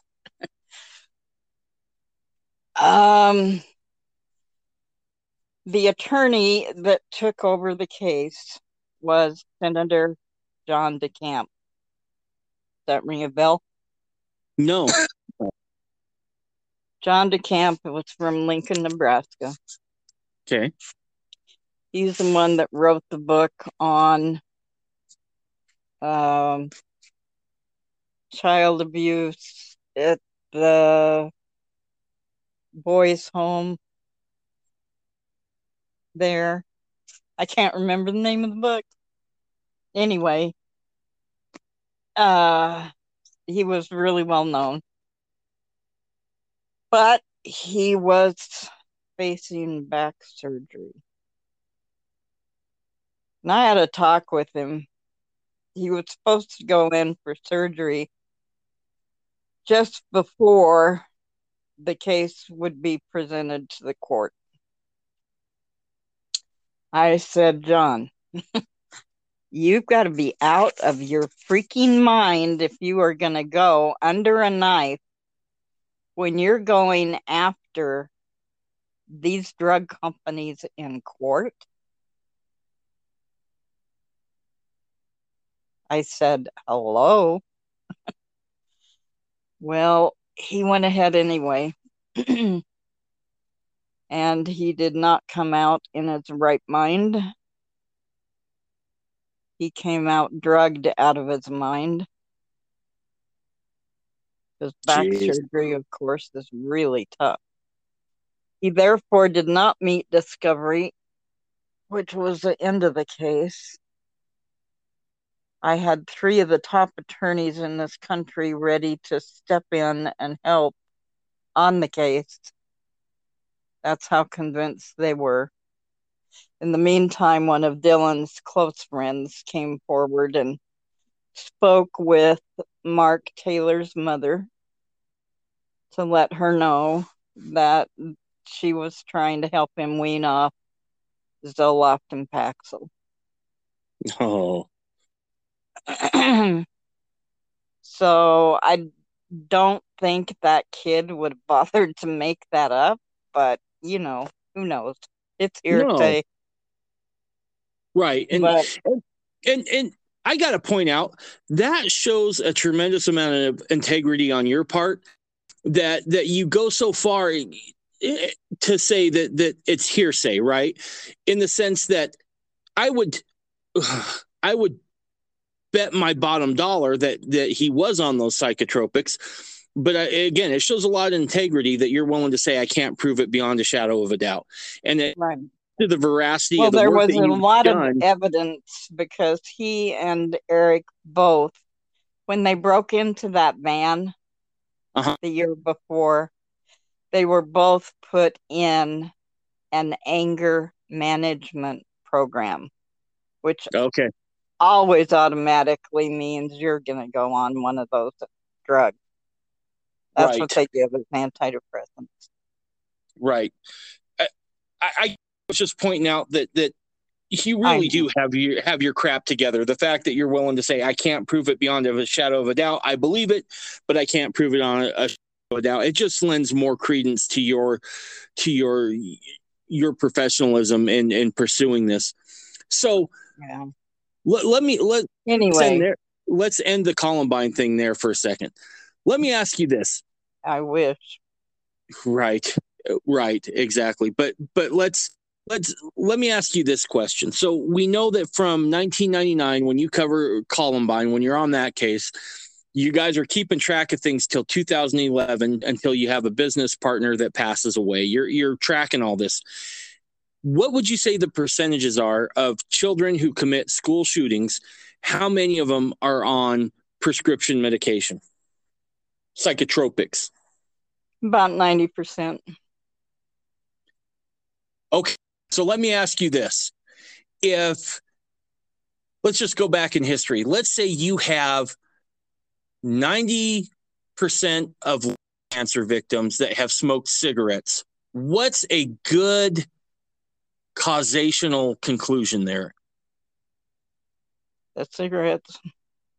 That smoking causes lung cancer, right? Mm-hmm. But yet we can't seem to draw a conclusion definitively. Or let me rephrase this. Experts are refusing to draw the same conclusion when you have 90% of the kids who are on psychotropic medication that have committed school shootings are using those psychotropics. And we won't cause that causation. Right.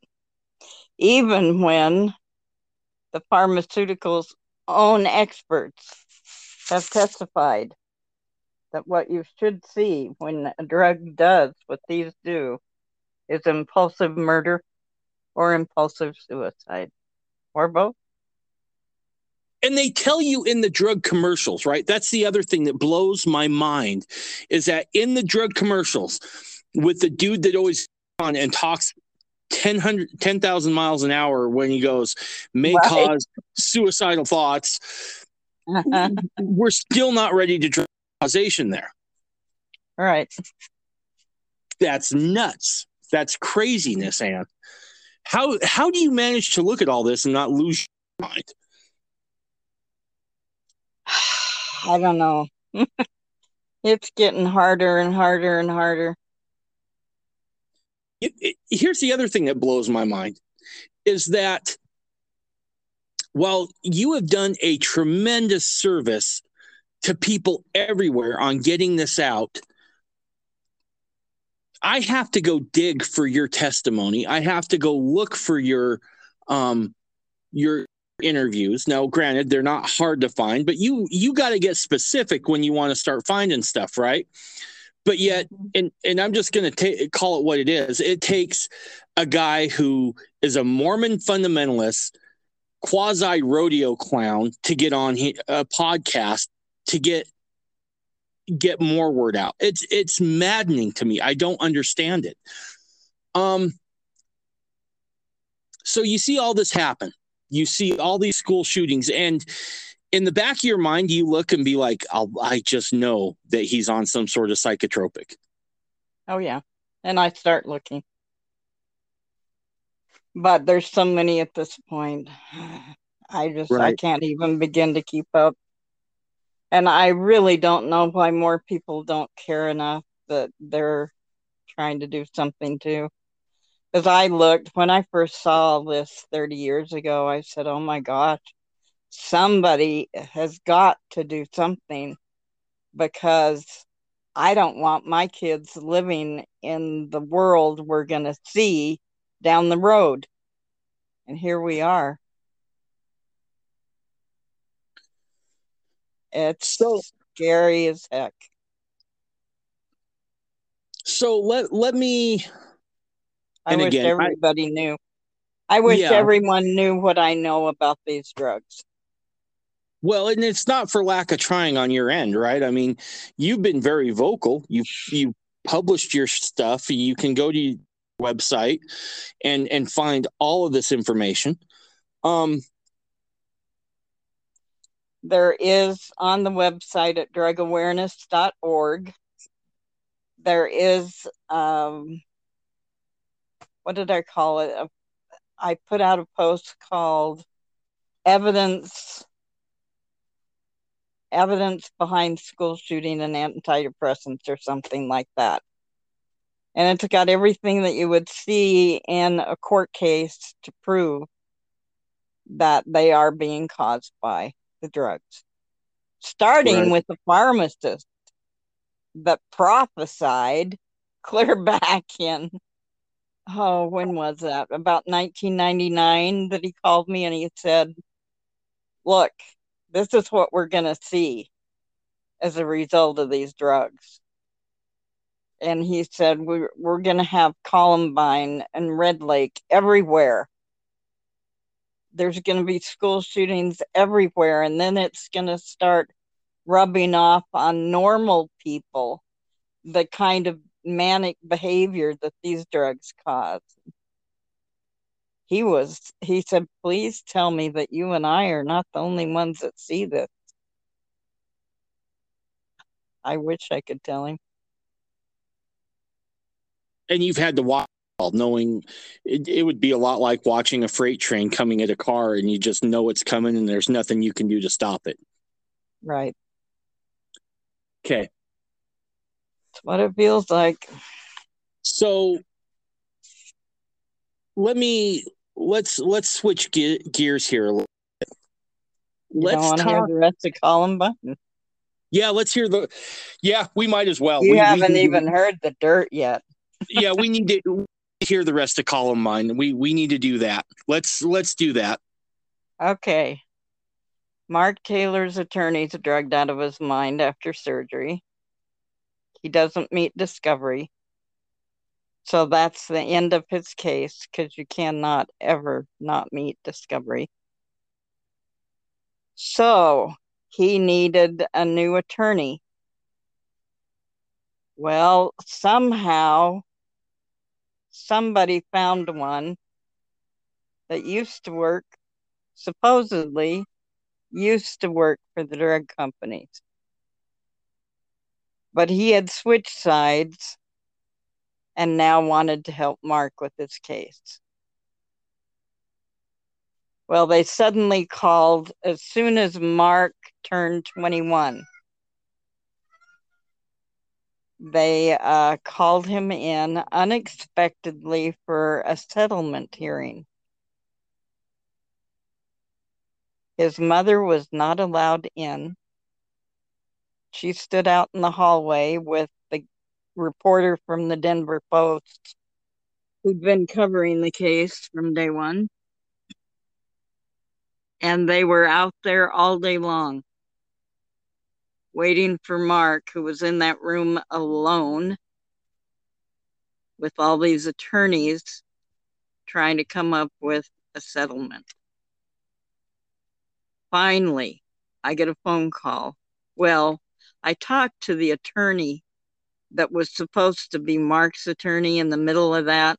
I talked to him over the phone. And I did have a witness on the phone with me because I wanted somebody who could back up what happened. And I said, look, I don't know what's going on in there, but Mark Taylor did just turn 21, but legally he is not 21. I said he was shot 6 to 13 times. The damage was so great, the doctors couldn't tell how many bullets entered his body and left. So they estimated it was 6 to 13 times. His own doctor that was treating him after the shooting called his personal family physician and said, I have one of your patients here. He's dead, but he's talking to me. I said he laid there for at least an hour, bleeding to death. I said, do you know how much oxygen deprivation that is to the brain? Do you know that causes mental retardation, which means it takes you back several years? Mark's not 21 legally. You could force him into a settlement, but it's not going to be legal. Well, I got a phone call from Mark several hours later, and he said, well, I'm out of there, and I signed everything so I don't have to go to jail. What? I said, Mark, who the heck told you that you were going to have to go to jail? And he said his attorney. I said, Mark, you didn't have to sign anything. Oh. You know what they had him sign? They had him sign that he would settle with them as long as they made a $10,000 donation to a charity of his choice in his name. That was his settlement for being shot 6 to 13 times. So it's so bad. You look, 6 to 13, that's a wide range, right? So, yeah. I mean, let's just discount that for a second. He has brain damage from bleeding out on the floor. He's supposed to have an attorney with him that has his best interest in mind. Mm-hmm. And he's telling him he's got to go to jail if he doesn't sign. And he walks out of there with nothing. a one-time donation to a charity in Mark's name. And guess which charity he picked out? Which one? American Cancer Society. Guess what Mark's being treated for right now? Cancer? Yep. And guess why? Why? He was set up several years later. And a false accusation was made. Mark had his own book out on what happened to him. It was called I Asked, God Answered, a Columbine Miracle. And he would always stop by Border Books to see how many books he was selling. And he had stopped by Border's book. Somebody said one thing that worried people about Mark is that he would pace a lot. Because he was actually sitting out in front of Columbine talking to his friends about scriptures when he got shot. Was he a... No. Okay. But he wanted to be a preacher. Okay. He was talking to his LDS friends. Gotcha. But anyway, so he was sitting when he was shot. And anybody who's something like that is gonna not want to be sitting anywhere for a long time. You're gonna want to be moving so that you're not in front of a bullet. So Mark would pace a lot back and forth. And I don't know if that's what happened, but they accused him of threatening to blow the place up.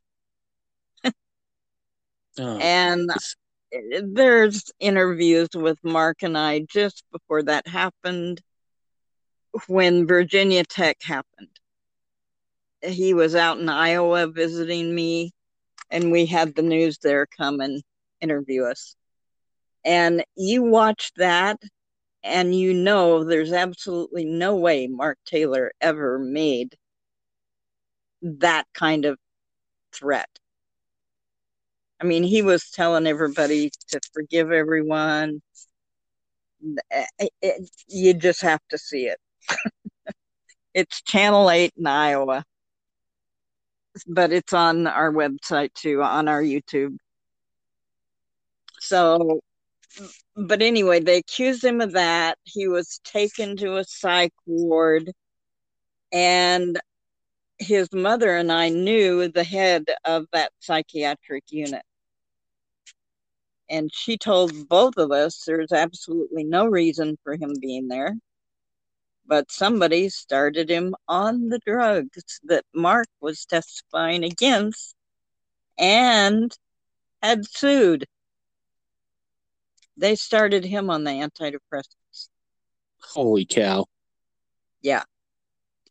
I got him out a couple months later, but his mother was afraid to stay in Colorado, moved down to New Mexico, and did not have the drugs with her to wean him off. So he went into cold turkey withdrawal. They were visiting in Arizona when she thought he was having a seizure and ran him in to a local hospital. They immediately looked at his records and said, oh, he's not having a seizure. He's got a mental problem. And they stuck him in some unit, and he's never gotten out. Jeez. They have drugged him and drugged him and drugged him and drugged him because he is in a rest home or whatever they call it, assisted living. That's what they call it. Some assist. Anyway, they forced him to take the vaccines. after the second one, he was so nauseous he could not eat for like 3 months, more than maybe a bite or two. He lost 70 pounds. And then as soon as he got the booster, the third shot, within a week, and he had just been tested before that, there was no sign of anything. He got a clean bill of health.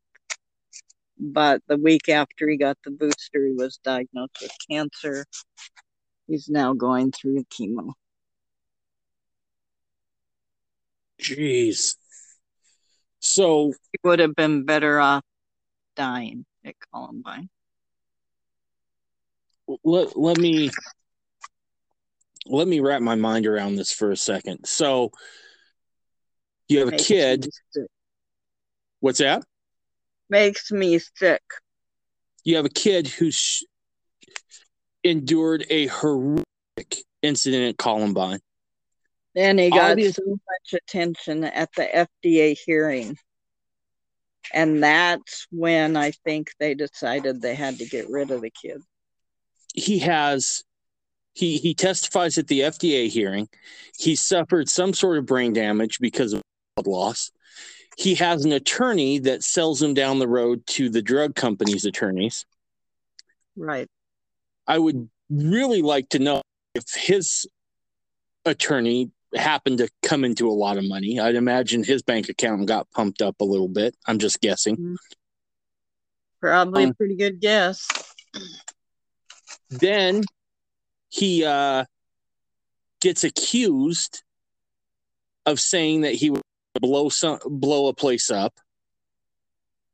He then gets put into a psych ward, is drugged up, and then somehow comes down with cancer and is now fighting for his life. Right. I haven't heard from him for a couple of weeks now, so I'm on pins and needles. Let me ask you this. Was there information Mark had that may have pointed back to the drug companies? Did he know for a fact that maybe, because you could never Dylan's toxicology report, correct? Right. Is there any connection between him and Dylan before the Columbine shooting? No, he was shot by Eric. He was shot by Eric. Yeah. So his case was solid. Okay.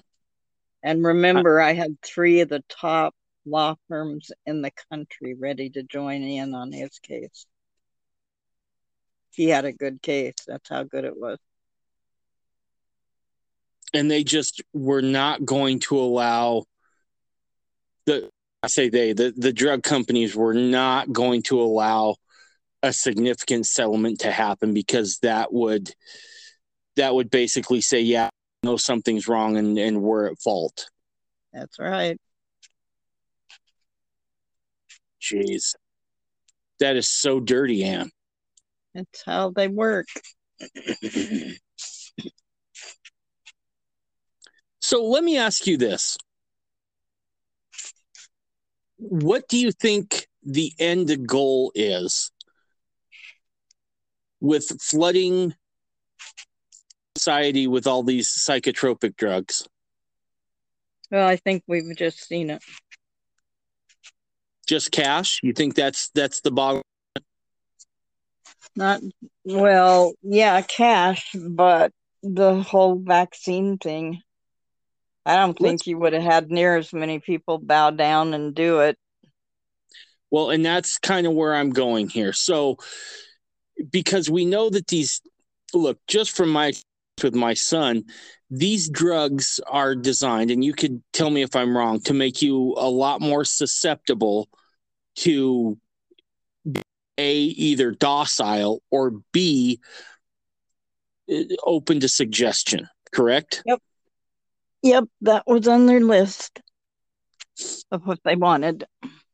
So they wanted a docile society that was open to suggestion. Uh-huh. And who are so asleep they can't figure out what's right. Now, they lose their connection to God. Yep.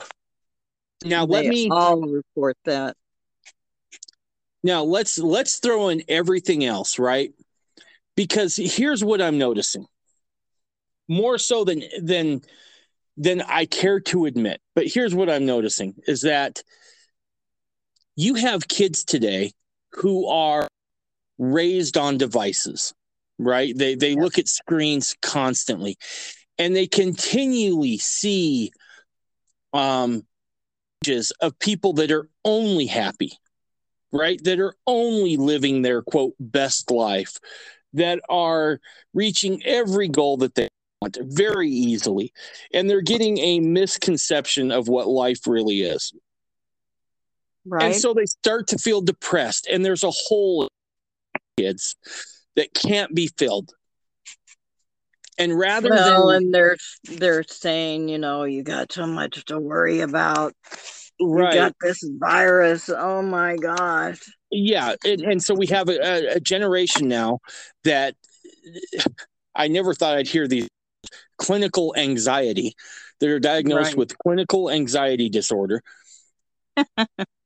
And the solution is let's put them on more drugs, more psychotropics that will make them more docile, which puts them into a state where they want to do nothing but look at devices. Because let's face it, I mean, you look at some of these poor kids who are drugged out of their mind, they don't do anything else, right? And they just have no desire for that. So they're socially awkward. And we've replaced God with screen times and with influencers. And look, I'm not a physician. I don't pretend to know everything. I don't pretend to know a lot of things really well. But what I can say is that just like alcohol or other stimulants or depressants make it hard to hear the Spirit of the Lord. Yep. I imagine that any of those psychotropics have the same effect. And so there's the pineal gland. Yep. There's a spiritual component here that is insidious. That is, look, it's damn demonic. I don't know how else to put it, right? So you have a whole generation of kids with a God-shaped hole in the center of them that can't get filled with anything else, no matter how hard they try. And it's no wonder that these kids are acting out the way they're acting out with shooting. They just want to feel something. Am I off base in any of that? Not in the least. Except that these drugs come from the very pit of hell. Only part you left out. So what's the answer then? Well, let's not go there yet. Let's move on. Move on from one effect of these psychotropics, which is a loss of sensation. Kids just want to feel something. I find what one of the Columbine shooters say to be very revealing. Dude, this is just like Doom. He's getting off on it, right? He gets a sensation from killing another individual. Oh, yeah. Yeah. If you go into our website and start looking at, there's a movie that I did, 2002, I think, called Drugging of Our Children. It's on the front page of the website. And you can hear the kids talk about it. What they go through. That they just empty, right? That they can't feel anything. Yeah. But when they get off, they say, they've got their life back. It's just sad. And they make false accusations of abuse as well. That's the one thing I left out. I spoke about that in Wenatchee, Washington, right as my book was coming out in 94. And that's where the Pied Piper of Prozac lived. If you happen to see that Oprah show where they were pushing the drugs for kids, there was a psychiatrist. He wasn't a psychiatrist. He was a psychobabble pusher. Okay. A psychologist. Anyway, Gotcha. he actually came because he practiced there in Wenatchee. Even the BBC came out to cover it.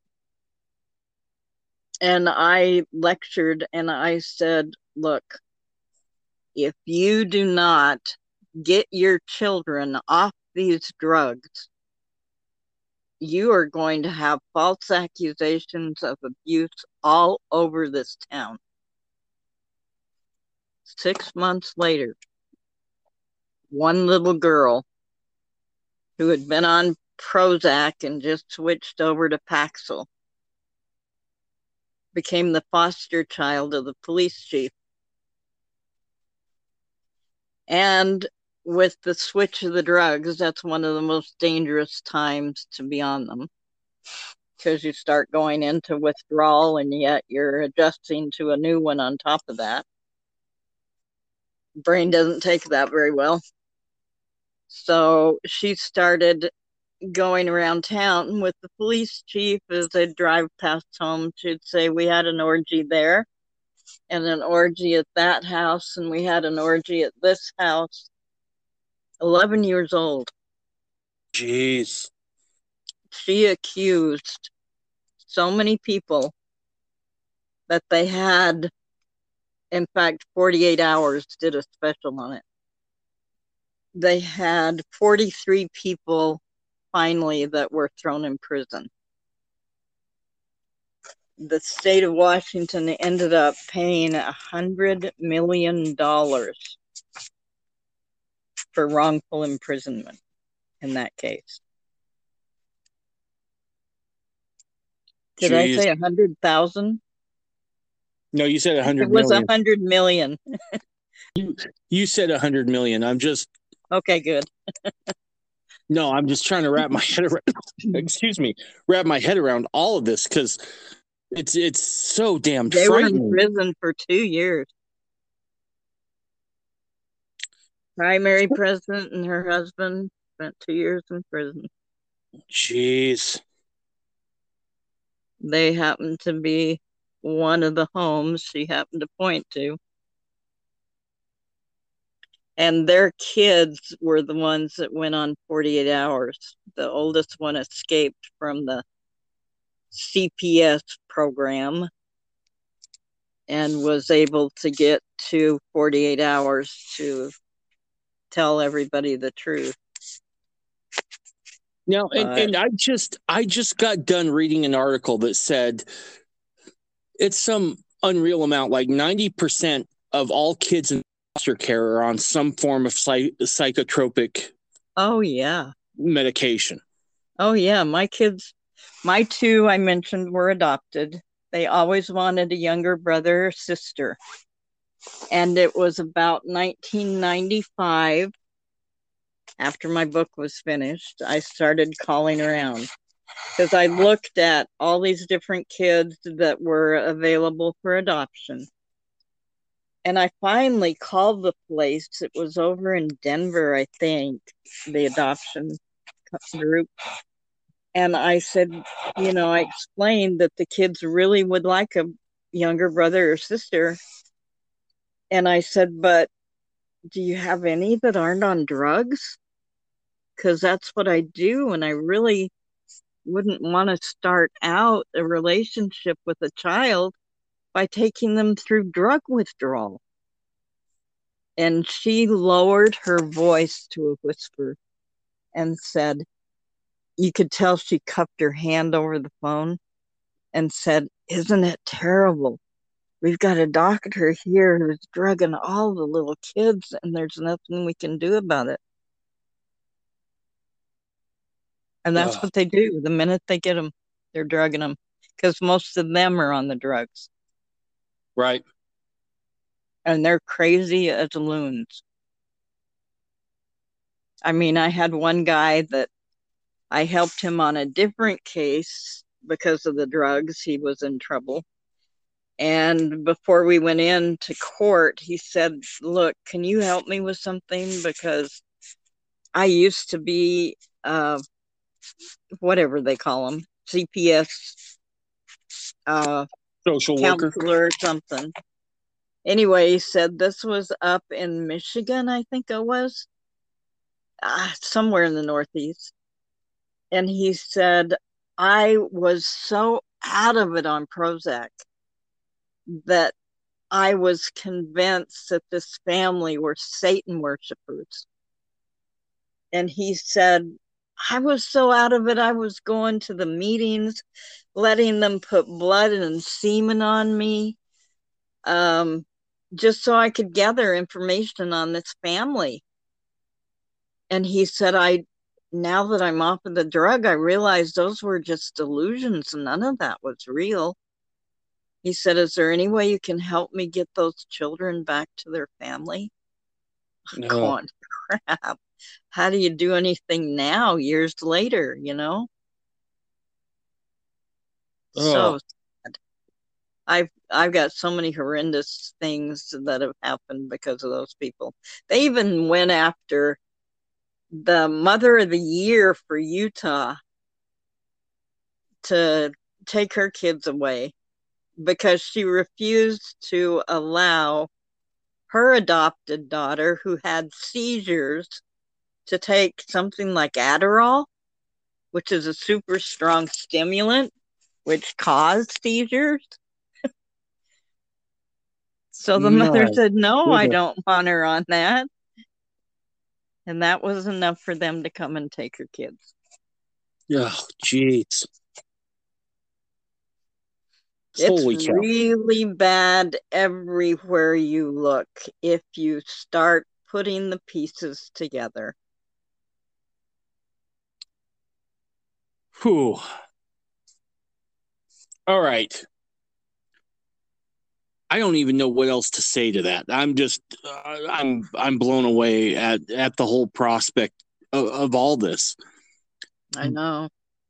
And then you've got on top of that, the LAPD polygraph expert called me in the early 2000s too, and said, I'm looking for a doctor, an expert, somebody who can tell me why it is that all these cases of child abuse that I'm dealing with, especially child sex abuse, the perpetrator is on Prozac or one of those drugs. And I gave him the science as to why that happens. I mean, we knew that many psychiatrists refused to give these drugs in the beginning because they so quickly produce mania, bipolar. That's what they usually call it now. And one of those types of mania that you can have is nymphomania. Jeez. So why wouldn't it produce child sex abuse? Okay. I mean, I think I might have found one case of a teacher who seduced a student who was not on these. The female teacher seducing the male student. Ooh. The male teachers we had seen before. So right. I looked at something that we hadn't seen before, which was the women doing it. Well, look, I'm going to be honest. Men can kind of be dirtbags. So, I mean, but you're right. It's more surprising when it's a female teacher that seduces a male student. It used to be an anomaly, right? And now that seems to be more and more commonplace. Everywhere. Well, Ann, we're 2 hours and 41 minutes into this battle. I'm not going to take up your whole night, but I want to end with this. Let's say, because this show is geared towards Mormons, whether they're fundamentalists or mainstream LDS, I don't know what that demographic looks like. But let's say someone from an LDS perspective is noticing that their child is struggling with, depression or, just Anxiety. depression, anxiety. They're going to go to a doctor, and that doctor is going to say, you know what, let's put them on Prozac or any number of psychotropic medications. And let's say this parent is awake enough to know that maybe that's not what they want to do. The spirit's working with them and say, don't do that. Right. What can that parent do to help that child in lieu of psychotropic medication? What I did with mine. Which was? Put them on a hypoglycemic diet. Keep them away from sugar. That's the main cause. Back in the early 1900s, the annual consumption of sugar was about 5 pounds per person. Right. You know what it is today? I 106. Good gracious. And sugar is chemically almost identical to cocaine. Right. Well, and not to mention all the sugar we get has been ultra processed, right? That's why, yeah. I look so and I have a lot of guys, so I've went back to the gym hot and heavy the last 6 months, lost some weight, feel good. And the trainer I work with off and on, he's not a God guy, right? He doesn't believe in creation or anything else. He's an evolution guy. But the principles are the same, right? In the sense that our ancestors, whether you believe in creation or evolution, they had a specific diet, right? And massive amounts of sugar weren't in there. They got sugar from fruit and honey, and that's it. Yeah, right? And when God gave us sugar, he wrapped it in fiber. Exactly. And so now we're just taking straight sugar, and it can't be good for us, right? So diet has to play a huge part of that. What about just getting away from the damn device? How important do you think that is in today's society to help a kid who's struggling with depression or anxiety?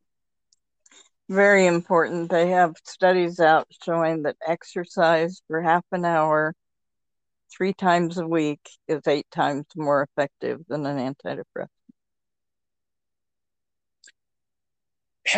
Just out of curiosity, have you done the same level of research on what screen time does to a kid? Quite a bit, because the screen time increases serotonin as well.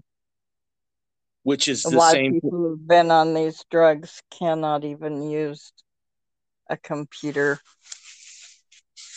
because it increases their serotonin too much, and they've already had it increase way too high to a toxic level on the drugs.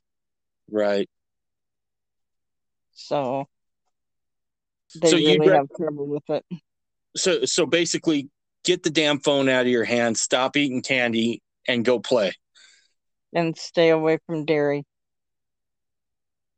Okay. Because dairy, the casein in dairy is a serotonin reuptake inhibitor.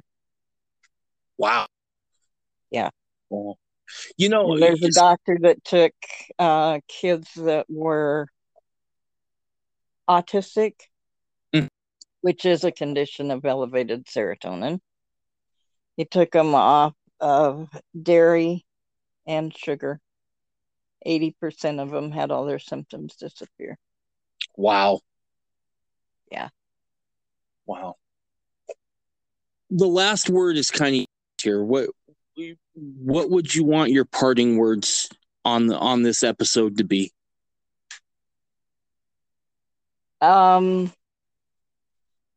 Just please learn as much as you can about all this. There's so many people, even if you're not on the drugs, there's somebody around you that is and needs help. They need to know the truth. And they need to understand the science behind it so that they know how to overcome the effects of the drugs. Because these things accumulate in brain tissue and stay there for quite some time. Right. So I'd say go to drugawareness.org and get all the information you can. I should say read my book. Yes, but please. It is online on our website at drugawareness.org. Okay, but it's coming out in hard copy again soon, I hope so.